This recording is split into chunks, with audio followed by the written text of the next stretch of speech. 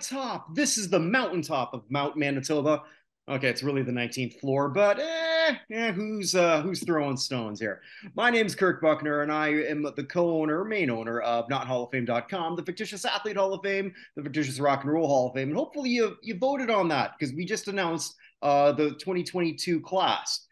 So I know it's 2023, but because of COVID, right? All the fictional people had trouble sort of like making the ceremony, so we had to push it back. Don't believe me? Yeah, I didn't believe it either. But we also own the United States Athletic Hall of Fame. Vinny, my partner here, who I'm going to introduce shortly, is a big part of that. And we encourage you all to vote on that. www.notinhalloffame.com/USA, where you can vote on the first ever United States Athletic Hall of Fame class, all completely democratic. And this is another episode of Vinny Makes the Hall of Fame case for ... But I'm going to introduce Vinny a little bit differently because it is now Vinny Lospinuso, Hall of Fame voter, not just for us, but for tell everyone. Well, guys, in case you're curious why I'm wearing a Pirates hat, it's because last week the other week ago, I went to Pittsburgh for 3 days and 2 nights because I was getting honored by the Western Pennsylvania Hall for the pioneers of pro football, the pre-NFLers that started in Pittsburgh, Pennsylvania. And one of the slips they had, it allowed you to be a voter for the next election, the one afterwards. So I signed that, and now I'm a Hall of Fame voter. I'm a Not Hall of just Fame that. voter for the. Oh, sorry, go ahead. I'm a Hall of Fame voter for the Western Pennsylvania Hall, which is the western part of Pennsylvania, obviously, and the wider Pennsylvania Hall of Fame. So everything involved with Pennsylvania, in that side and everywhere else, I can now vote for. Yeah. How many Hall of Famers could say that before 25? My guy can. Well, not only that, I probably would be the youngest person because one of the guys that actually runs the Western PA Hall, he came in as one of the young guys when he was like in his mid 60s. So yeah, I stand out a little bit, but I have no problems about it because, like I said, my age is just a number, but don't go too crazy with that terminology. But still, and yeah, as you've seen throughout all these, didn't work out too good for that. Who was that? Aaliyah with R. Kelly. Anyway, yeah, like that or. But also too, we are reaching people, Vinny especially, because the last time we recorded an episode, it was on Max Zlotski, who not just myself and not just Vinny thinks should have been in the Basketball Hall of Fame. Pretty much everyone who votes on the website notinhalloffame.com, because he's one of the ranked people that you can vote on. He's got one of the highest votes ever. Somebody close to the late great Mr. Zlotski saw what you did last week. Why don't you tell everyone about that? Because I want everyone to hear this. Yes. So what happened was, shortly after I did the show, and I didn't check Facebook for like a week after he did this. His son Jeff, who actually lives in Wonton, not too far from me, reached out to me, and I have the message right here. I can just say to you verbatim what he said. Well, yeah, because it's a pretty long one. So just because you forwarded that off to me, but he said, "Hey, Vinny, I just came across your YouTube tribute on March 17th. My name's Jeff Zavslovsky, and on the YouTube video, I am very happy." And he said, "Thank you for me." And he repeated the same records that I brought up, and he said it's a damn shame he isn't. And I said to him, "Hey, Jeff, your father meant so much to the game, and I believe he should be inducted." And so we decided that sometime this week we were look to see if we could try to meet up in person. Yeah, and it really means a lot when I'm hearing things like that we're making. I don't know if we make a difference in those halls, but we certainly make a difference in people's lives in our own little way. And before we sort of get to the main event, we got to thank the fine people at That Stamp. Now, Vinny isn't just wearing a Pirates hat because he went to Pittsburgh. He went to a game. Now, I don't know if Vinny laid some ducats on that. Probably not. You're not a big gambler, but you like No, gambling. You respect gambling. And a absolutely. lot of you who are probably watching this, because if you're watching this, you love sports. And if you love sports, then you can't watch a game without seeing something to gamble on or telling you how to do it. Be it DraftKings, be it Bet365, be it a big one here in Canada, Cool Bets. Yeah, I'm a Canadian. Who knew? But if you're going to make a wager, so let's say prior to that game, Vinny thought, you know what, everything's coming up Millhouse, everything coming up Philly, Vinny, but you know what I mean. I feel that my Is that a presence, Simpsons? Is that a Simpsons reference or a if it Richard was, Nixon reference? no, that was a Simpsons reference. Hmm. Millhouse actually did that. Everything's coming up Millhouse. So you might be thinking, hey, you know what? Since I'm here and this is a great weekend, everything good is happening for me. I think the Pirates are going to win. Vinny's going to make the best decision possible. He's going to go on BetStamp. BetStamp is something that you can download right now on your phone. Do it, and even if you don't gamble, just do it for us, huh? Help me out. I'm struggling, huh? Okay, I'm not really Please, struggling, but just help me out.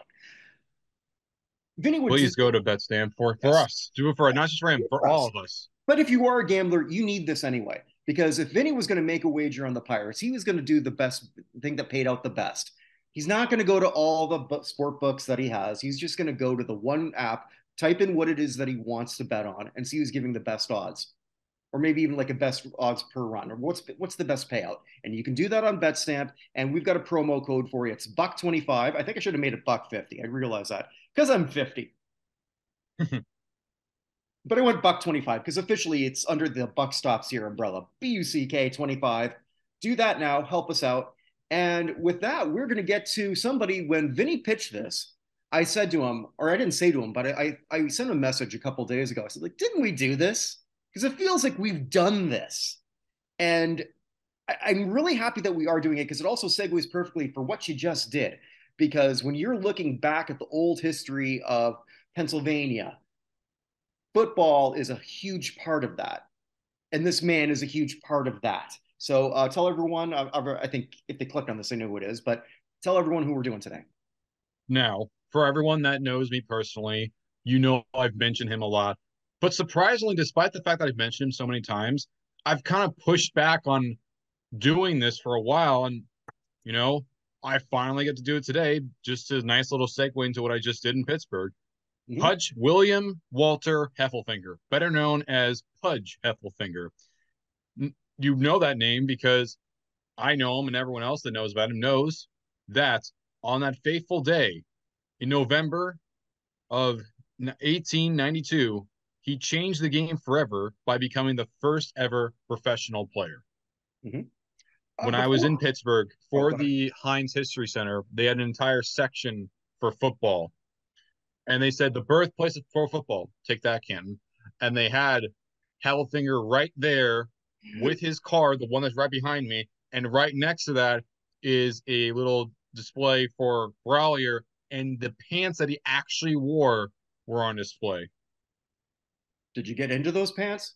Sorry, Nope. I couldn't help it. Uh, my No, but I got a good look at them. okay, there we go. 1892. So that was when he got his first pay, correct? Yes, but there's way more to his story than just So that. In order to great. talk about, So let's go to who he was before that. okay, now, even though he's someone that historically for football, professional football, it's tied to Pennsylvania. His story is a bit more nationally broad than just that. He was born in Minneapolis, Minnesota, in 1867. Because that back then, Minneapolis was not the big city we know now. Back then, it was a rather small city. Um, his parents were from that same area of Pennsylvania. They moved there just before he was born. And the way that they got there was from the riverboat. And afterwards, they decided to join the Union. So after that happened, his father went to the Civil Just, War. just if I could, yeah. Okay, yeah, you meant Civil War. So, in case people thinking the Union, no, Vinny means the Union Army, not necessarily the Union for a steel worker or something like that. So I just wanted to clarify that. Sorry, go ahead. Yeah, and so what happened was he was on the Battle of Gettysburg, very famous. one of the most famous battles in American history, and he was wounded. And as a result of his injury, he wasn't able to get deployed again. So, all right, I will I will go back to my home in Minneapolis and I'm going to start a shoe manufacturing business. And of course, shortly afterwards, the young William was born, nicknamed Pudge because of his stocky frame, who played both baseball and football. And at the University of Minnesota, he was really, really good. But afterwards, But before you go there, did I read correctly though that he played at the University of Minnesota when he was still in high school? Because I guess you could do that back then. yes, you Okay, I could. just wanted to make sure I got that. Okay, I was right on Yeah, that. Okay, very, very young. But after those days were over, the people at Yale for Walter Camp, they came over to Minneapolis and they saw the young Heffelfinger and they saw how good he was as a halfback in and just as a player in general in football. He said, I can make you a guard for us. I said, you can? Oh yeah, I'll help you become the best in the nation. The best in the nation. Also, not only that, um, another one of his alumnus also told him about it because of the taxes in Minnesota. He said, hey, the town's pretty good. There's less taxes over in Connecticut. He said, okay. And that's what happened. Um, they spotted him and they gave him a position on the line, and he was unbelievable. He was motivated. He had a different method based on his frame, 6 foot 3 inches, 210. Like you would never think he's so demanding, but on the field, he was ruthless. He was he was just amazing. William Corbin, the one that helped make him a guard. to be and And also, I mean, like when we're talking about the dimensions that you just described, for that time, that was mammoth. yeah, like that team that he joined 1888. Mm-hmm. You want to know how good that team was? How good was that team? They were not only undefeated as a team. This was Walter Camp's first ever season. It was the first ever season under Walter Camp. But they never allowed a single point at all. Three-time All-American, and a big part of that was Mr. Heffelfinger. Heffelfinger. Try that. Heffelfinger, Say that three yes. times fast. Mm-hmm. He is in the College Football Hall of Fame. He is an All American. And yeah, he was exceptional in college. Mm-hmm. Like some people could just say, "Oh, he's just a guy." No, no, no. He There's a reason why he was so sought after. He was unbelievable, absolutely unbelievable during his time in college. I think also too, you and I sort of like joke that some people think that football started at the dawn of the Super Bowl. I'm sure that there's a lot of people who almost will say, well, it also started in 1920 when the National Football League first came into existence. Obviously, that's certainly not the case. There were leagues before that, predominantly in the steel, like the Rust, what we call the Rust Belt areas now, Pennsylvania and Ohio. What was his? How did he become? I mean, there's an argument that somebody brought up against you once when you had this, where it just well, somebody had to be first. Okay, sure, but somebody has to be first. But back then, if you're going to be first, and if you're going to put money out of your pocket, they're not doing that for the boss's kid. No, like I don't think people realize like how good Heffelfinger was. Heffelfinger, regardless of position, was viewed as the undisputed best player in the country. He wasn't Chinese Joe Schmo or bench warmer. He was literally the best player in the entire country. Period. What? Like he, So who signed him to it? well, it was the Allegheny Athletic Association. Mm-hmm. Um, and they had a big rivalry with the Pittsburgh Athletic Club. They had a huge heated rivalry and were looking for an advantage for their upcoming game. Pittsburgh came to him and said, here's $250. By today's standards, that'd be over 7,000. But what happened was that Allegheny said, "Okay, I'll give you 500, which is would be today's dollars be over 15,000." Was that just for the game, or is that as on a contract basis? It was a bit of a contract for that year as well. Okay. Um, it was the point game that they had. It wasn't really talked about as much, also because it wasn't really talked about a lot because he wasn't sure if he could. It would be jeopardize the amateur status.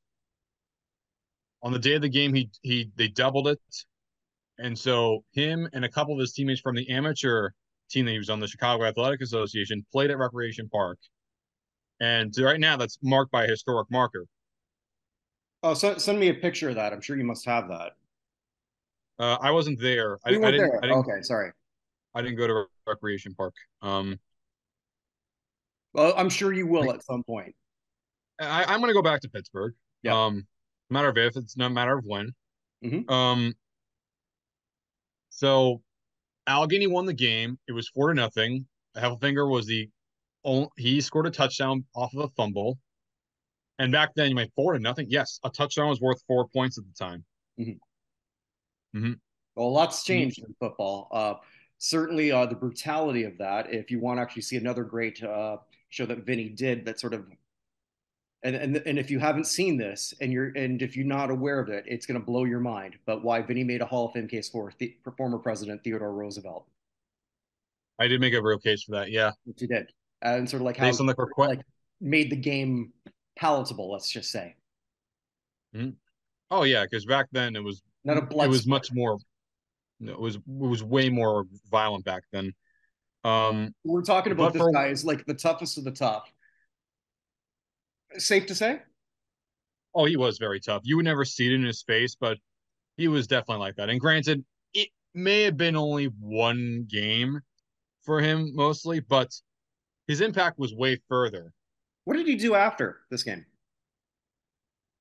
Well, after that game, he decided to take on a head coaching job with the University of California, Berkeley. Hmm. And afterwards, he became the one for Lehigh University in Bethlehem, Pennsylvania, and then went back to Minnesota where he coached the team there. I read too that I just like I a lot of this I learned before mainly because you put me onto him. God, I want to say 2 3 years ago because I don't think I even heard that name before speaking with yourself. I just learned today, and I don't know if this is accurate or not, that he also became part of a radio quiz show. I heard something about that, but I'm not entirely Yeah. sure. I got to verify it. Okay, yeah, because from what I read, and again, I don't know how accurate that is, that like he basically sort of worked on behind the scenes on radio for just like football quiz. Like basic, it's almost like sports trivia. I don't know if that originated with him, but but wouldn't it be sort of cool if it did? Well, you mentioned sports trivia. When it Mhm. comes to his time for football, he was still very much involved with it, even if he wasn't playing professionally, because he would continue to play or coach up until he was 65 years old. Mm. Yeah, you heard me. I said play until 65 years old. Hard nosed football until he was 65. I understand it was more scrimmages, but he was still 65 years old and showing immense toughness. And would still probably kick most people's ass. But I guess he's just a manufacturing worker because right, anyone can get a check, right? Anyone could do it, right? Anyone can. Now, Um, oh, sorry, go ahead. but but he also was more than that. He was a very philosophical man. He was a very intellectual man. He was Oh, one of the game's first ever historians, actually, too. He from 1935 to 1950, he had something that he called Heffelfinger's Football Facts. And every single year he would post a new one that showed the history of the game for both professional and college, as well as the and schedules of all the teams, the rules of every single one, how they're different, the statistics. so Like maybe the that's dude, where they got him on the radio. So they just probably used that. He might not have had anything to do with it. So somebody he might have might. been regurgitating In, what Pudge already did. yeah, but like I said, he didn't. As for where his family was, well, they're either in Minnesota or where he died in April 2nd, 1954 in Texas. That's right. Until he was 80 years old, he was publishing books. Just a legend. No, I can see very much so. Uh, we're going to be doing a project later. Vinny's a big part of that, and I'm finally being able to sort of like do a lot more with that. Basically, what we're going to be looking at is the Pro Football Hall of Fame and reimagine it. Is if because we've said, Vinny has said it, I've said it, that some of the issues that the Pro Football Hall of Fame has now in terms of a backlog is because they started so late. 1963 doesn't seem late, but if the game essentially came into the modern era that we know in 1920, that's already 43 years of history, 37 years of people who would have been eligible. We're putting together a voting body, and if you're watching this, then chances are you might want to be a part of that, where we're going to be acting as if we're the Hall of Fame voters, only doing it is not from starting from 1963, but doing it from much earlier. Vinny is going to be, and as you can tell from this episode, why he's going to be the one-man chair of the seniors for everything. Can't wait for that. It's gonna be pretty exciting. And yeah, I mean, when it comes to Heffelfinger as well with Brawley, Thompson, Follis, and really anyone that's pre NFL, I would still say that as much as I do want them, and I think they're absolutely deserving of the Hall, I still need convincing from the actual body itself because so far they haven't really showed me much of anything that they really care much about them, which is unfortunate because you're missing a big part of history right there. But honestly, no offense, it doesn't shock me. But at the same time, I got them recognized in their own hall in their area, which is something that I don't even think the family knew would even be possible. But I did it for them, and Jack Teets, if you're watching this, thank you very much for making me have that opportunity to go over there in the first place. And also, it was a blast, Pittsburgh. I can't wait to go back. We're really proud of you. Uh, if you're watching this, then there's a lot of other things here we do in the Bucknerverse. Buckner is my last name, so unfortunately, if you don't like me, I'm pretty much in every show. So, what are you gonna do? There's a show that I do called "How the Hell Did This Go Number One?" We're wrapping up that finally when we're looking at our disco extravaganza of every number one song from the Saturday Night Fever soundtrack. Check that Oh out. god. Oh We god. also, oh yes, we also have This Crap Was on national television, where I think that's coming up shortly, where we look at Small Wonder and the pilot of that show, an awful, very creepy show from the mid 1980s. We have the weekly Hall of Fame show with my partner Evan Nolan. We do a whole lot of things there. This week, I imagine well, not imagine, I know we are. We're going to be looking at the Rock and Roll Hall of Fame class of 2023, and I will probably be whining about how that institution, as important as it is incompetent. But anyway, that's just me venting. No, why would that just be you? I think that opinion is shared with a lot of people. Well, I had a little bit of hope when Jan Wenner sort of stepped away, and it's it's just as the transparency and lack thereof and the corruption hasn't changed a whole hell of a lot. Times change, but people never do. And I guess neither do inanimate institutions.